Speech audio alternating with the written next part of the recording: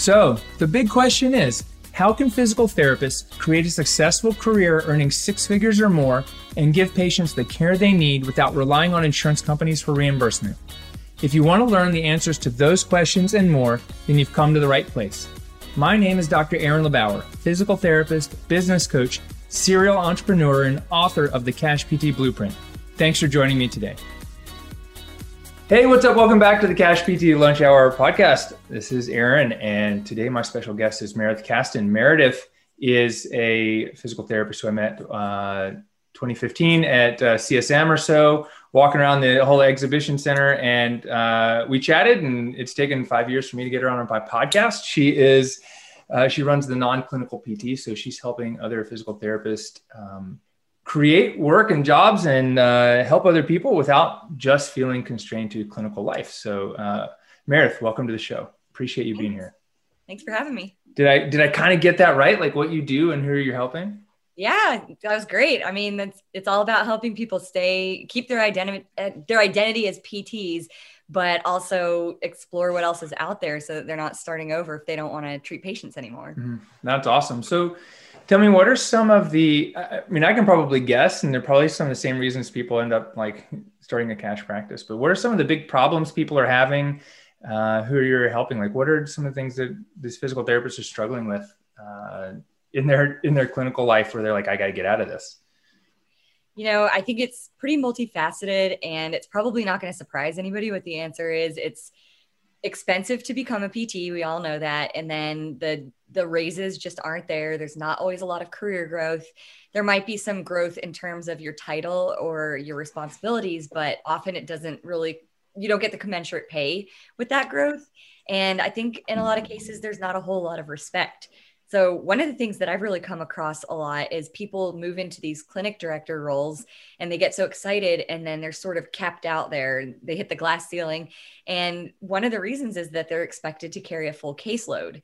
And so they think that they're going and they're growing their careers, going into management. And then all of a sudden it's like, hey, we expect you to be a really stellar manager, but only on top of your 75% caseload. And so what ends up happening is the patients aren't going to see themselves. So then managers get kind of stifled there because they can't really move up the ladder because they're not really doing their managerial duties that well because they're too busy doing patient care. And so we kind of see that in a lot of the traditional growth pathways in PT. Mm-hmm. It's a lot more responsibilities, not always a lot more recognition or pay. Right. That's funny. I mean, it's not unsurprising, but it's that, okay, I've got this job as a staff PT and I have opportunity to make more money. So I now have to go be a manager, and now I'm managing other physical therapists, but I still have to treat a full caseload. Yeah. What are some of these, what are the additional responsibilities people have as a, in quotes, manager now? And are they being like trained on how to do that?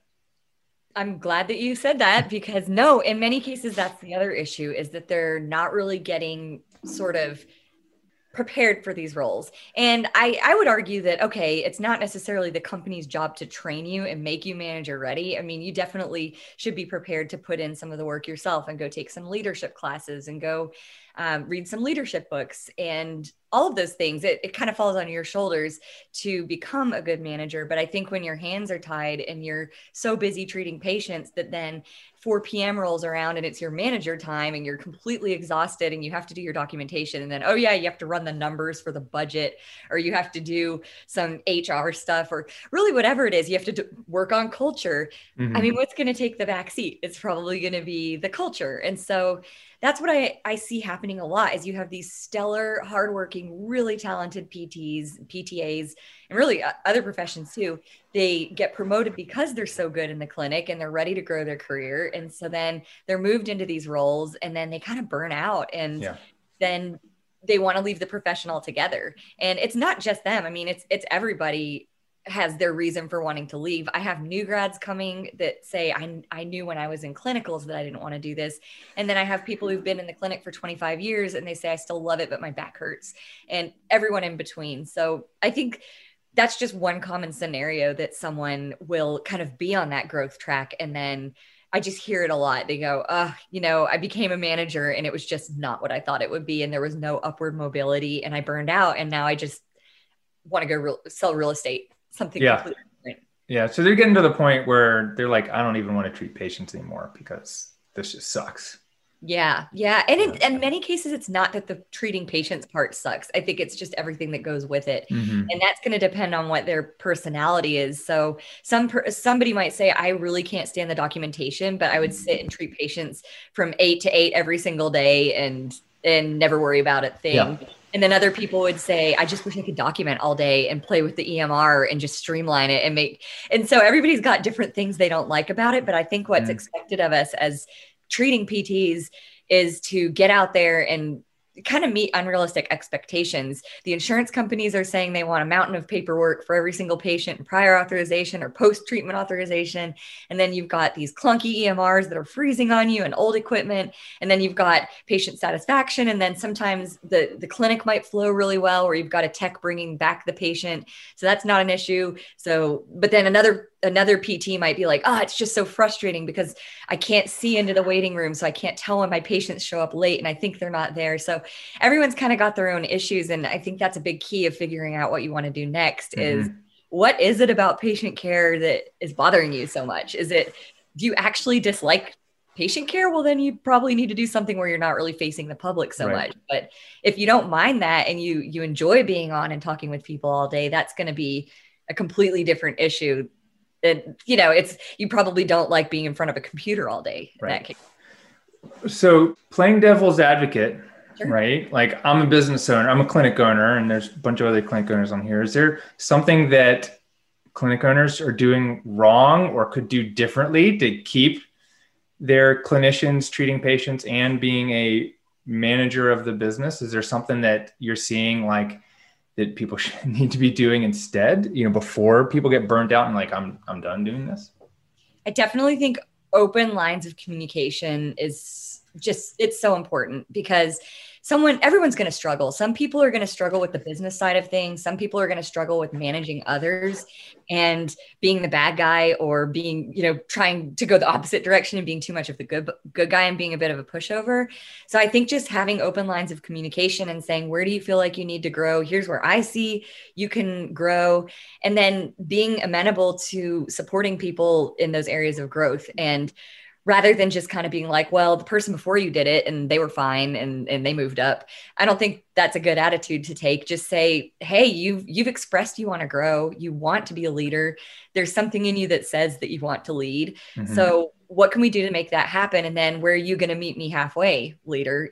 Are you willing to take these classes? Maybe we can split the cost. Maybe you take them and then I reimburse you if you're doing a good job in X amount of time. So, but I think if you're not communicating about those things and people don't feel like they can be honest about their struggles, that's where we get into trouble. But I feel like we could have a whole 6-hour conversation about communication. Yeah. Is it, but there is also like a salary issue. How much of this is like, are you seeing people leaving clinical care because their salary can only go so high? And they're looking to do something else, even like medical sales. What percentage of people are you seeing that's just the case? It's like, I love treating patients, but if I can't make more than $85,000 or $100,000 a year, I got to go do something else. Yeah, I would say there's a pretty good chunk of people who feel that way. Although I don't want to say that it's the large majority. If anything, I think the large majority of people who come through, they want more work-life balance. Yeah. Their issue is not so much the pay. They say, well, and it really depends because the younger ones seem to want more pay. And I get that because they usually they're not tied down with family commitments and they have more student loans. So they're going to be going, okay, I want to pay these things off really quickly. So maybe medical sales appeals to them because they can travel more. Right. But when I have people who want to leave the clinic a little bit later, because they're kind of hitting that financial ceiling, but they're not drowning in loans, they just want to earn more, then they're usually not going to pursue the sales route. They're going to typically want more time with their families and want more of a remote role. That's a really big one recently. People really want to go remote. And understandably, we're in a global pandemic. So people are kind of like, I kind of want to stay at home right now. Yeah. Yeah. Are there any other reasons that people are wanting to leave patient care or like don't even get into it in the first place? Yeah. I mean, I think for some of us, and I'll just throw myself in this category, Mm-hmm. I think some of us kind of feel too much. And that was always my issue is I would just take my patient's pain home with me. Mm-hmm. And if they had a bad day, I'm kind of an empath type. And so if they had a bad day, I had a bad day. If my coworkers had a bad day, I had a bad day. If everybody around me is happy, I was happy. And so I think for some people, it's a very empathetic field in a lot of ways, and you're really listening to people. We all know this. It's not just treating their knee, it's treating Right. everything that the knee has affected. And so I think there are a lot of people who leave just because they don't want to deal with OPP, with other people's problems. They want to deal with their own world and their family's problems or their own problems, and that's that. And they want to be with like charts and graphs the rest of the day. Yeah. So now that you opened the door, what was your story? Like how long did you treat patients, or did you? And what was it was it just the fact that it was really tough to balance how you felt day to day, that kind of sent you out of patient care?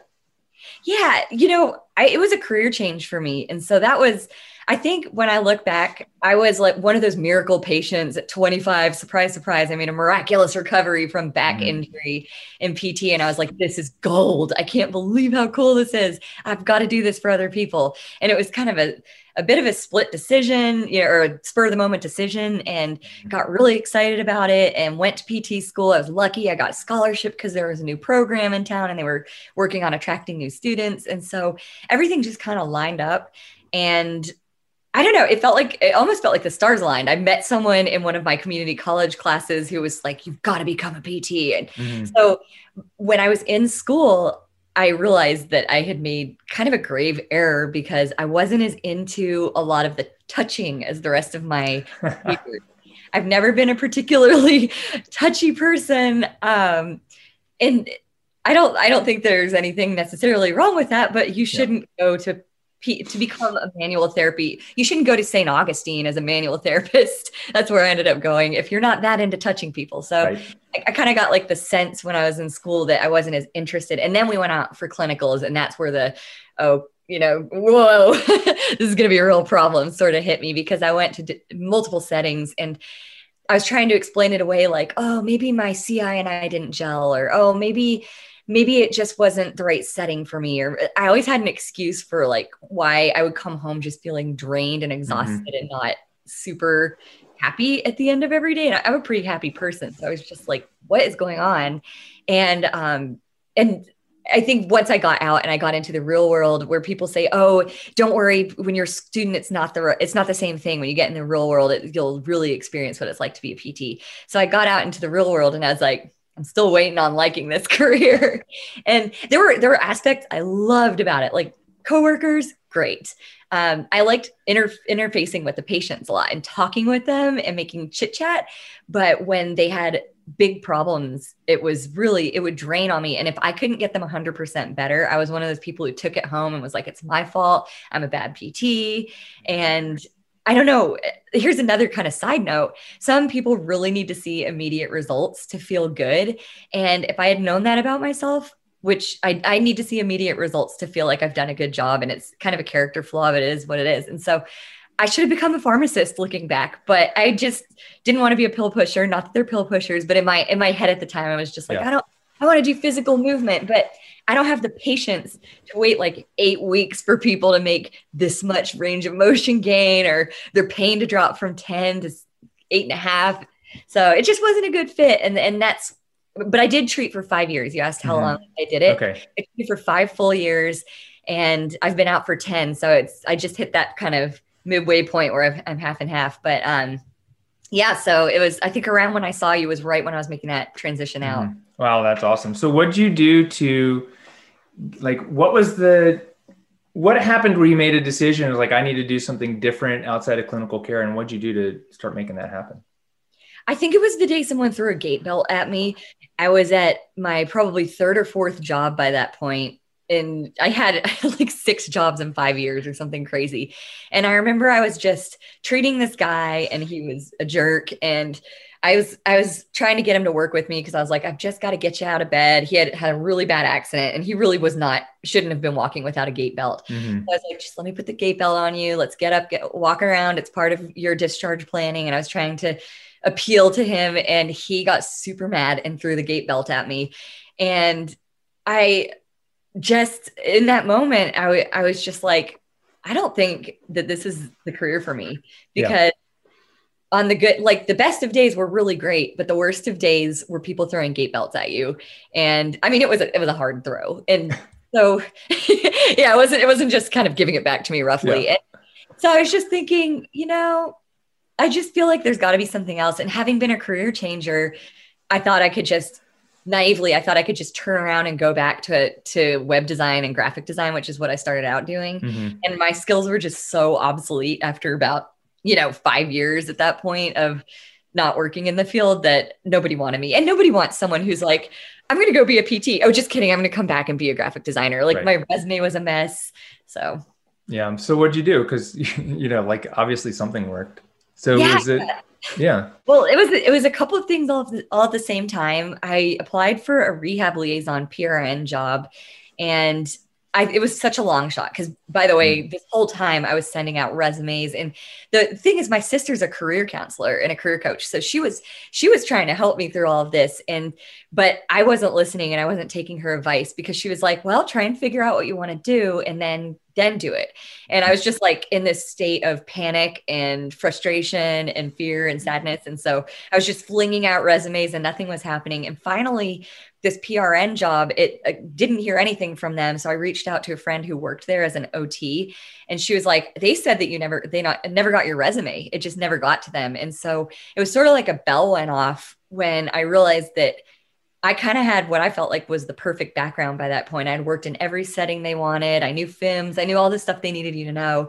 And so the fact that they didn't even get my resume was this like wake up call. And so she was able to pass my resume to the hiring manager. We had a great interview. I was hired and I was PRN at that job. And I met, you met Brett Kestenbaum at the time, right? He and I met and we created a website for new PTs around the same time called New Grad Physical Therapy, which is no longer in existence, but it's part of Covalent Careers now. So he basically had come up to me at my other like PRN job that I was doing. He said, he was a brand new grad and he's like, I don't think I want to do this long-term. And I was just like, yes, there's another one of me. So we got to talking, I think it was over Thanksgiving, 2014 maybe. And we were having a meal at the hospital. Like, is this all there is? And we ended up launching this website and I got the taste of what it was like to use my background in a completely new way. And so between the PRN rehab liaison job and running New Grad Physical Therapy, that was 2015, 2016. Oh man, I was suddenly just like over the moon happy with my career. And that was all I needed to know. It's like, okay, you definitely are not a patient care person. That's awesome. Congratulations. That's really cool. So with New Grad Physical Therapy, you guys were doing articles and interviews and creating a resource for other new grads, right? Yeah. And that was always kind of a part of Covalent Careers.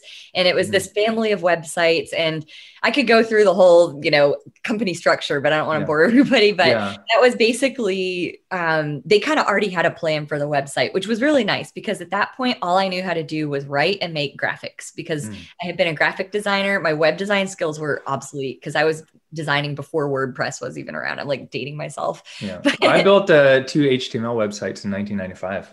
Yes. Okay. So we're probably around the same age because I was in high school around when when the web was happening. Yeah.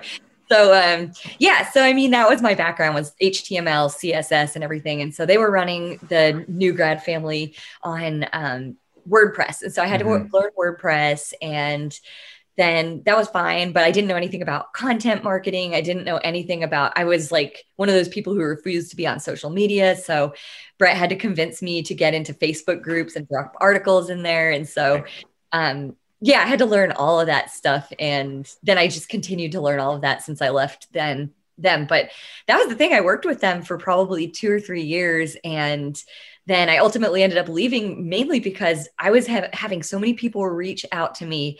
Every time I would send an email blast with these new grad articles, people would write back being like, okay, that's cool, but I don't want a PT job. I want to do something like what you're doing. And so you keep talking about being a rehab liaison, or you keep talking about like you write and you run this website. How do I do that? And so I started informally coaching people on the phone and just taking calls. And I had to move them to the weekends because Brett and Matt were like, hey, this is company time. Do the coaching on the, on your own time kind of thing. And so I was fine with that. So I was talking with them on the weekends. And so it just kind of, I had this idea that so many people, this is this big problem in the industry. Everybody wanted to leave, but they didn't know how. And I didn't know how. I mean, it took me 3 years from that time of the gate belt getting thrown at me to actually landing the job. I think that was about 2 or 3 more years until I really got to the point where I felt like I was a non-clinical. Right. And so that's the thing. People were asking me for help, and I would tell them what I knew, but it's not like I knew that much at that point. So I started just like researching things, and then I would get on the phone and say, oh, well, I found this new career. This might fit you. So that's kind of how it all. Yeah. That's awesome. So was Covalent Careers, was that like a job that you were in for a while and then you left that, or how did, I'm just curious, Yeah, I know. It's so funny. It's because sometimes when I try to explain it, it does take a while, but so when they started, it was Brett and Matt, they started Covalent Careers together, I think in like 2014-ish. I don't know if that's exactly right, but Matt had already been running. He started with OTstudents.com or optometrystudents.com, something like that. And then when he graduated optometry school, he started New Grad Optometry. So I think after he started New Grad Optometry, which was probably 2013-ish, I'm just guessing, that's when he and Brett linked up and they started Covalent Careers. And got it it. was more of a recruiting thing. And so they decided to do New Grad Physical Therapy as an offshoot of Covalent Careers. But I wasn't even super privy to all of this because I was just kind of like, whatever you need me to do, if it will lead to me to do something else, just tell me. And I have always loved writing, but I never thought I was much good at it. And I never thought it was like a career thing. I just kind of enjoyed it. Like I would blog for fun in the early days of the internet and stuff. And so I said, just send me whatever you need written and I'll just write the articles and I'll edit, because he hates writing. And so I was like, I'll edit all your articles and then just let me know what you guys need me to do. And so then once they got New Grad Physical Therapy, never made much money on its own. So they ended up kind of rolling it into Covalent Careers. And once that happened, then they hired me for an actual full-time job. And that's when I left my liaison career to work for Covalent Careers. And I was there about a year. And then around when I was just getting to the point where I was like inundated with people reaching out with this other stuff. And then I was also kind of over working at a startup, to be honest. Yeah. It's exhausting. And so I was like, well, I'll just take a full-time job and do this site on the side, or the non-clinical PT. And I'll just see what happens, see if it ever grows into anything. It'll be kind of my hobby.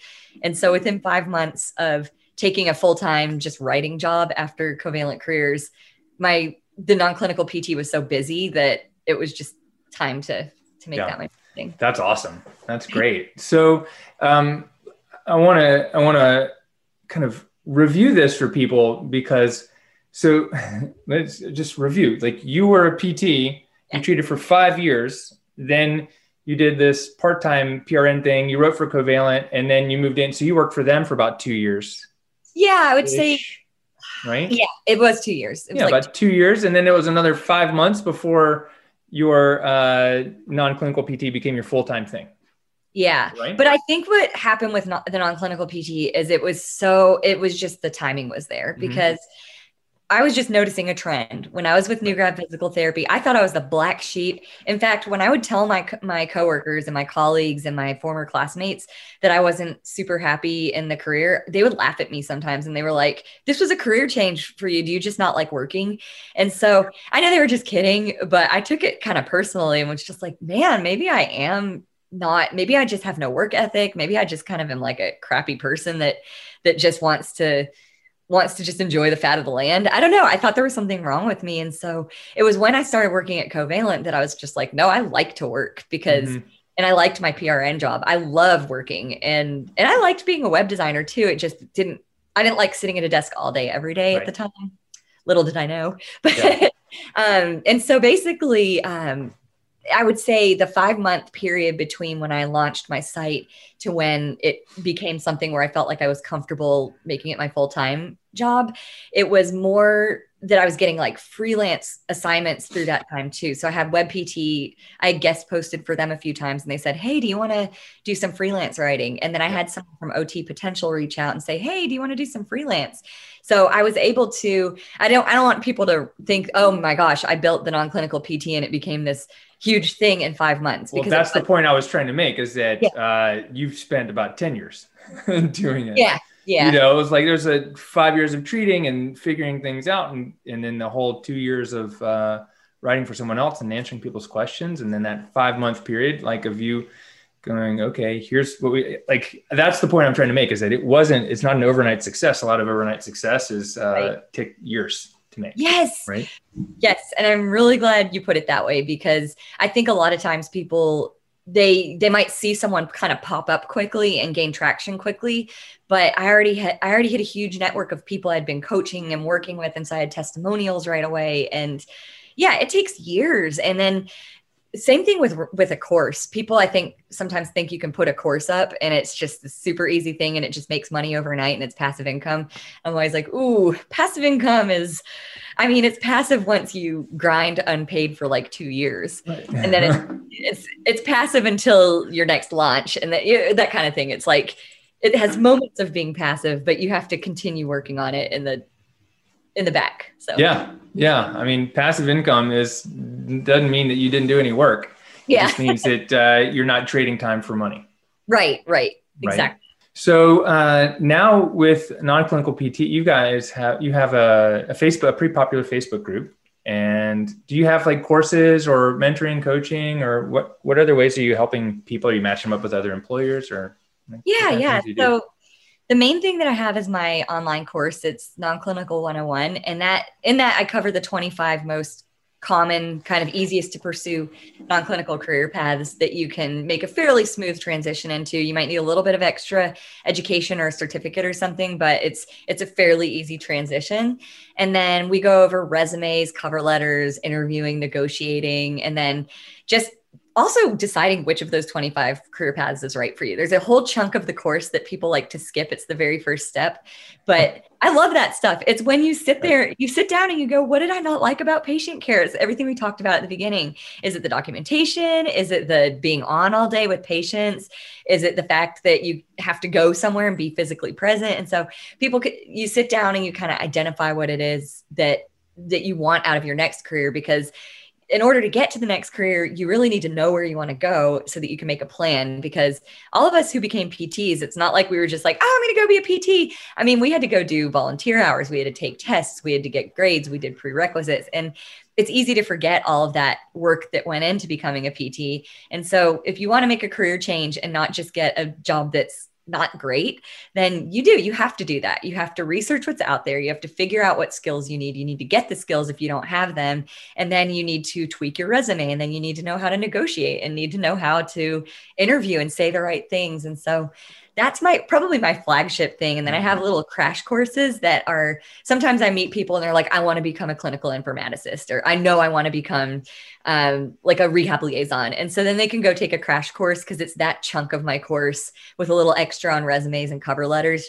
And then I have just kind of, let's see what else. I do coach people. You had asked about that, but I do it kind of on a case-by-case basis for people who've gone through my course, because what I was finding is we would get on the call and someone would go, I don't know what I want to do. And I'm thinking, man, I have this whole course, and I save them so much money if they just take the course and then they work through all of that. And then we can take the coaching part and actually sit and dig in, and I can say, who do you want to connect with? And I connect them with company contacts I know, and I connect them with the right people. And then we talk through their resume they've already worked on. So we take it from, instead of it's just kind of like a clinical resume that it would take 6 hours to tell them what they needed to do to it. Then it's already been done based on the course.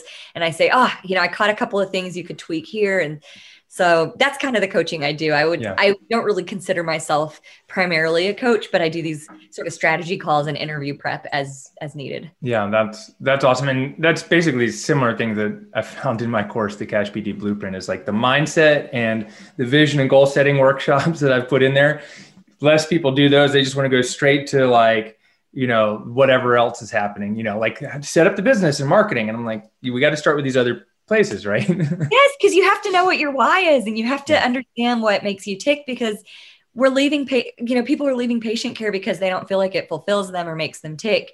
And so then you don't want to end up doing something else that doesn't make you tick just because it sounds cool on paper. Right. So I so relate to that. Yeah. I didn't realize that you had a section like that in your course. But. Yeah. I mean, you got to have the whole goal setting thing. You got to know what you want, first off, and then you got to have like the right mindset going into it for marketing and for, like patient care and for, like how do we build referrals and all those things. It's a big deal. And, but everyone wants to like do all the good, cool stuff first, and that's why they don't teach you the cool stuff first. When you go to like karate or taekwondo, you got to learn like the foundations. Ooh, I like that analogy a lot. I sometimes say, it's like a CI wanting to take someone who's gone through PT school before, letting someone loose in the clinic under their license. Right. But yeah, I like your philosophy better because it's a little bit more holistic.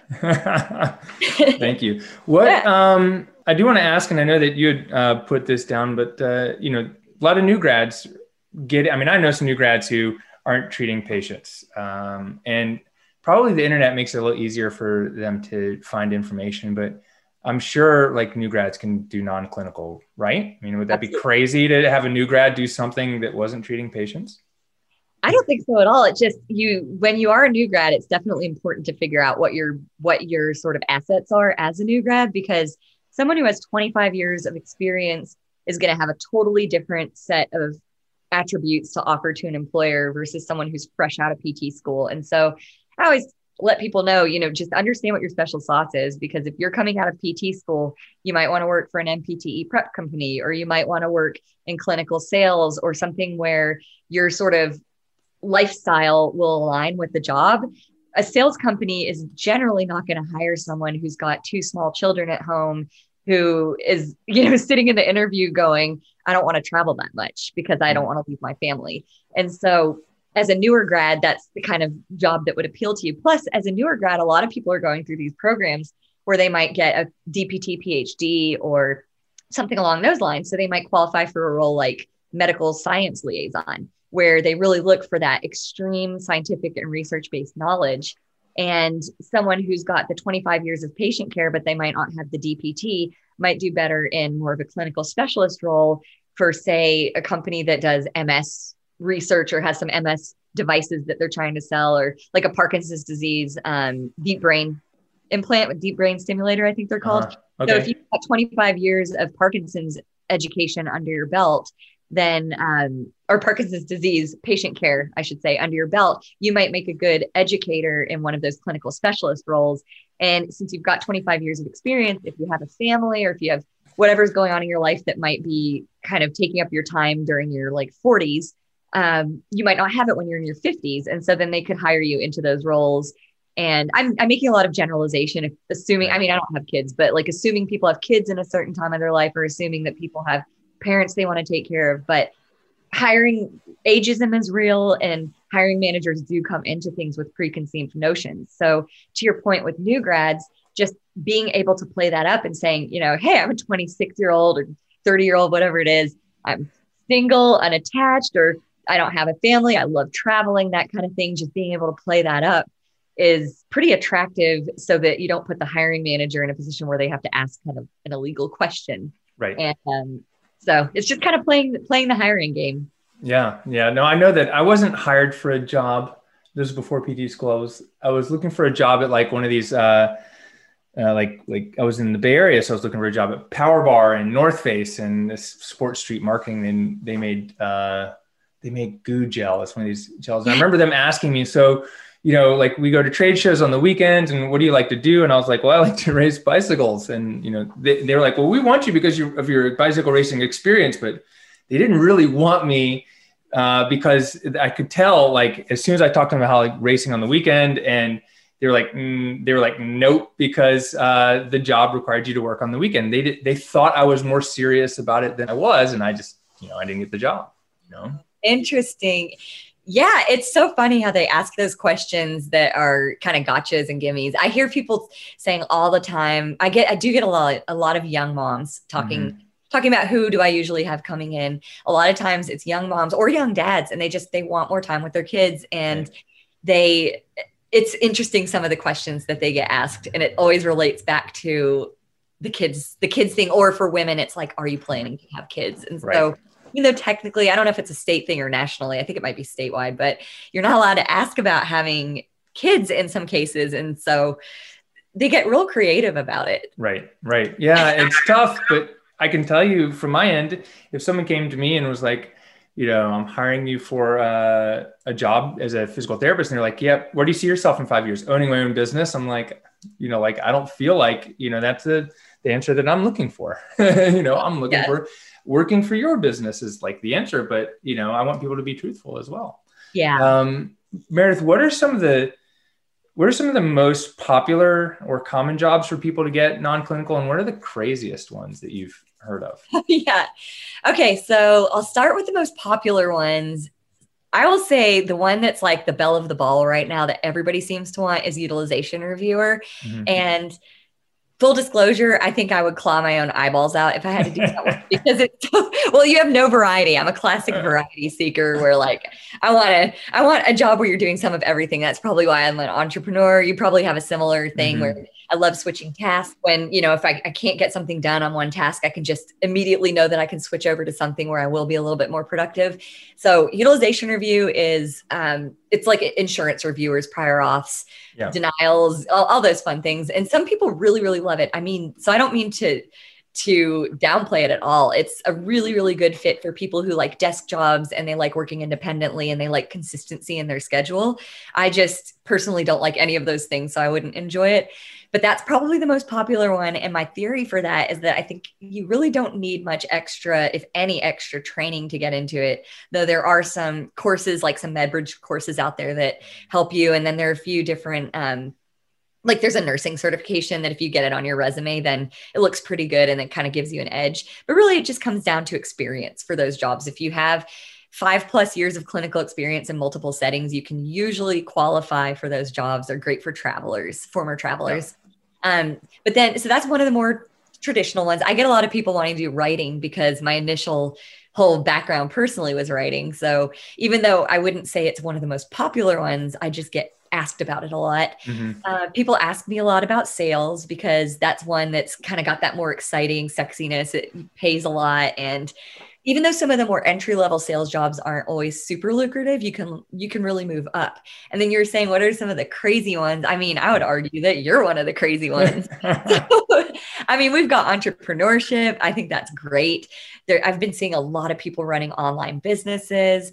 But if we're talking about not doing entrepreneurship, one of my favorite ones that I think we really belong in is medical science liaison, which is, it's kind of like if research, sales, clinical specialist, and I guess maybe clinical trainer had a baby together, then it would be medical science liaison. So you would work for a company and you represent some sort of intervention or product or device, and you travel the world meeting with key opinion leaders, or KOLs as they're called, and you meet with them and you tell them everything there is to know about your company, their device, the latest research, the contraindications, the indications. And so it's a really exciting role for people who are like, I really want to be the absolute expert on this thing, get a lot of accolades. Again, this comes back to the holistic view of what makes you tick. What do you want out of a job? Some people really want recognition. And if you like recognition and you like people thinking that you're really smart, then medical science liaison, you're basically traveling the world, you're making bank, and you have a really impressive title. The caveat to this is that you typically need some sort of background either in sales, or you need some background in like marketing or research. You need something to kind of get you to that role. I don't see many people just going straight from patient care to there. But that one to me makes my skin crawl. I'm like, the travel sounds cool, but all the other stuff, I'm like, oh. But like that's I think the point I want to make, part of me is like, I'm not going to say that, but the point I want to make is that if you know yourself really well, you can figure out what you want to do.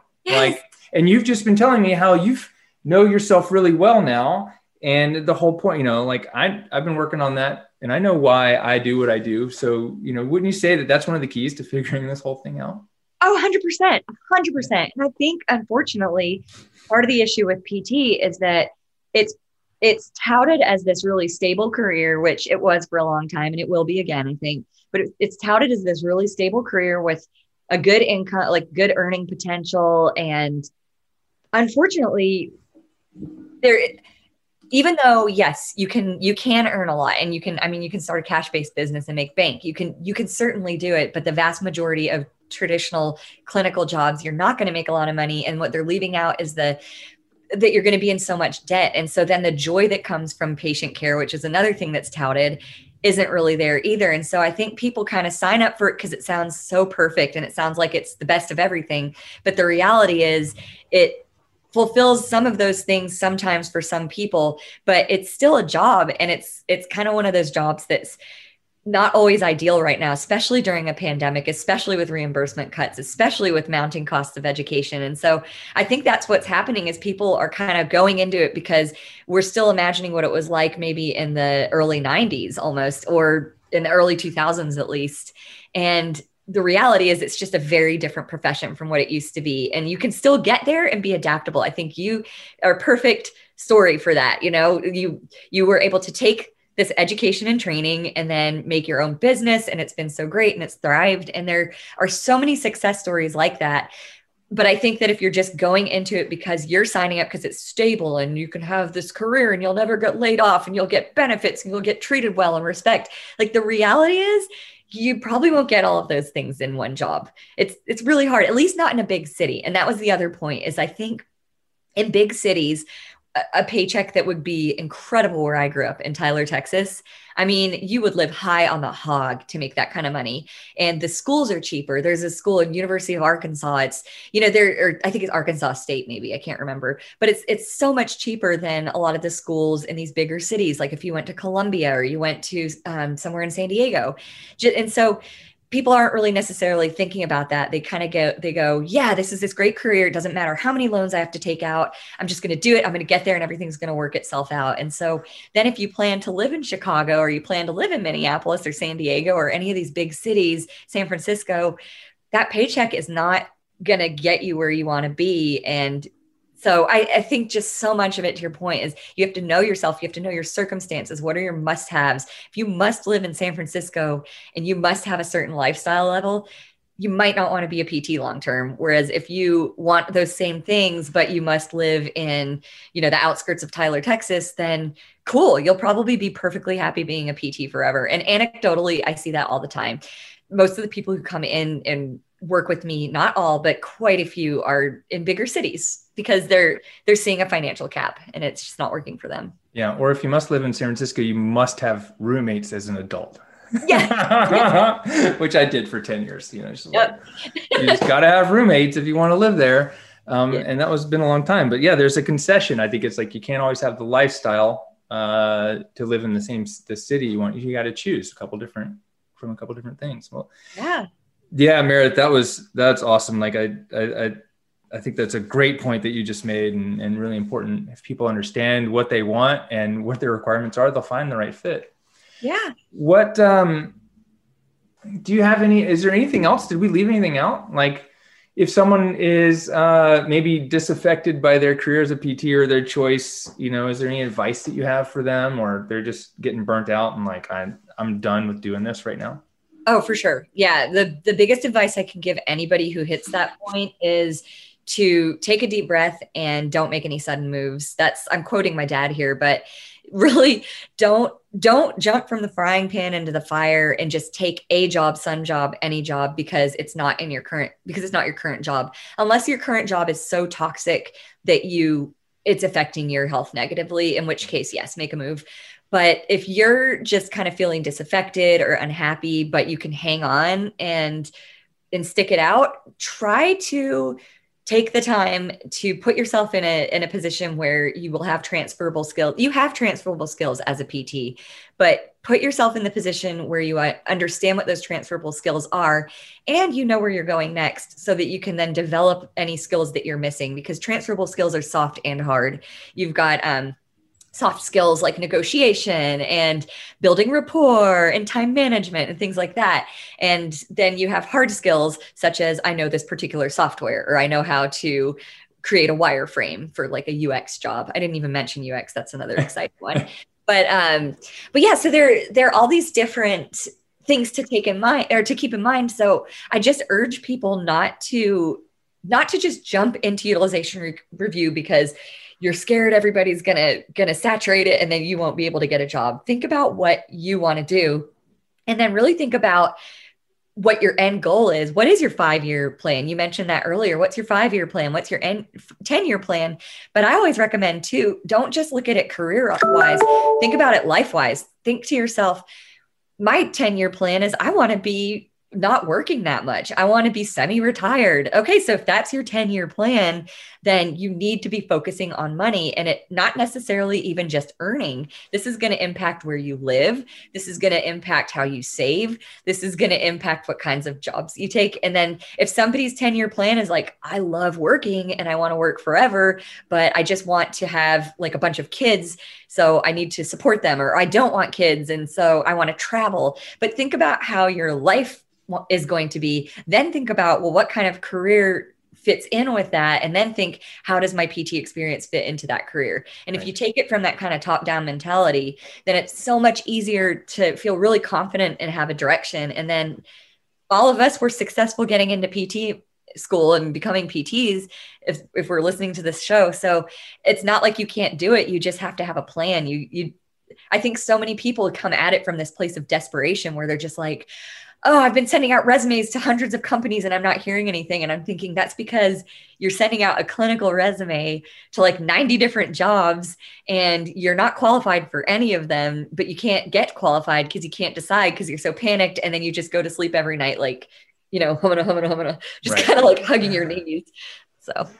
Yeah, no, that's a great point. Well, Meredith, if someone wants to get in touch with you, or I know you have a Facebook group, like where do they find you online, and what's your Facebook group called? Sure. My Facebook group is pretty much a mouthful. It's non-clinical networking and jobs for rehab professionals, or maybe it's rehabilitation professionals. Yeah. There's a link from my website. So I would encourage people to just go to thenonclinicalpt.com, and you can find a link to my Facebook group. You can find a link to, I've got a ton of spotlights. I'm too shy to do a podcast like this, but I end up doing spotlight series where it's like I email people questions and I interview them. So it's just a bunch of people who've taken these non-traditional roles. I'm still waiting on your questions, by the way. Oh, you are? Okay. I'll resend them. I sent them. I don't know if you ever got them, but yeah, so it's basically just people who have done unique, non-traditional things with their careers. And I feature them usually most Sundays, or, probably about 40 Sundays out of the year. Yeah. And so I encourage people to start, if they're feeling overwhelmed. You said, where do I start? Start by looking at the Spotlight series, because there are so many ideas in there. And I have heard so many people say, I went to your website and I read the Spotlight and it just like touched my heart and I decided to do it. And now I'm in that kind of position. And when I hear that kind of thing, it's just like the best feeling on earth. That's awesome. That's really cool. And by the way, sorry if I hadn't sent them in, because like my brain has been so full of all these things. Yeah, I don't know that I've seen it or gotten it, or it got buried in my email, because I have 3 email accounts and they just go and pile up. So I understand. Please send that to me and I'll get that done soon. So that'd be awesome. Well, Meredith, thank you so much for coming and chatting with us. This has really been awesome. Thanks so much for having me. This is great. Yeah, we're going to have to do this again before the next 5 years is up. Yeah. Yeah. And chat. So I look forward to seeing you again in person sooner than later. And thank you for sharing all your insights and experience. So this has been the Cash PT Lunch Hour with Aaron LeBauer and Meredith Castin. And if you are struggling with the whole patient care thing, just know that you've got the clinical skills and the knowledge and expertise to do a whole lot of good in the world. You just got to find the right place. So thank you very much. And we'll see you next time. Hey, what's up? It's Aaron. Real quick, if you're just starting a cash-based physical therapy practice, or you already have one and you want to learn how to grow it and scale it, this is for you. I just released my brand new book, The Cash PT Blueprint, because I want to get this book in the hands of every physical therapist out there. I want to give it away to you for free. All I ask is that you pay a little bit of shipping and handling, and you'll not only get the steps to create your own cash practice, but the tools to grow it and scale it beyond what everyone else thinks is possible. To snag your copy right now, go to cashptblueprintbook.com. That's cashptblueprintbook.com. And when you get your copy, give me a shout out somewhere on social media, and we'll talk to you soon.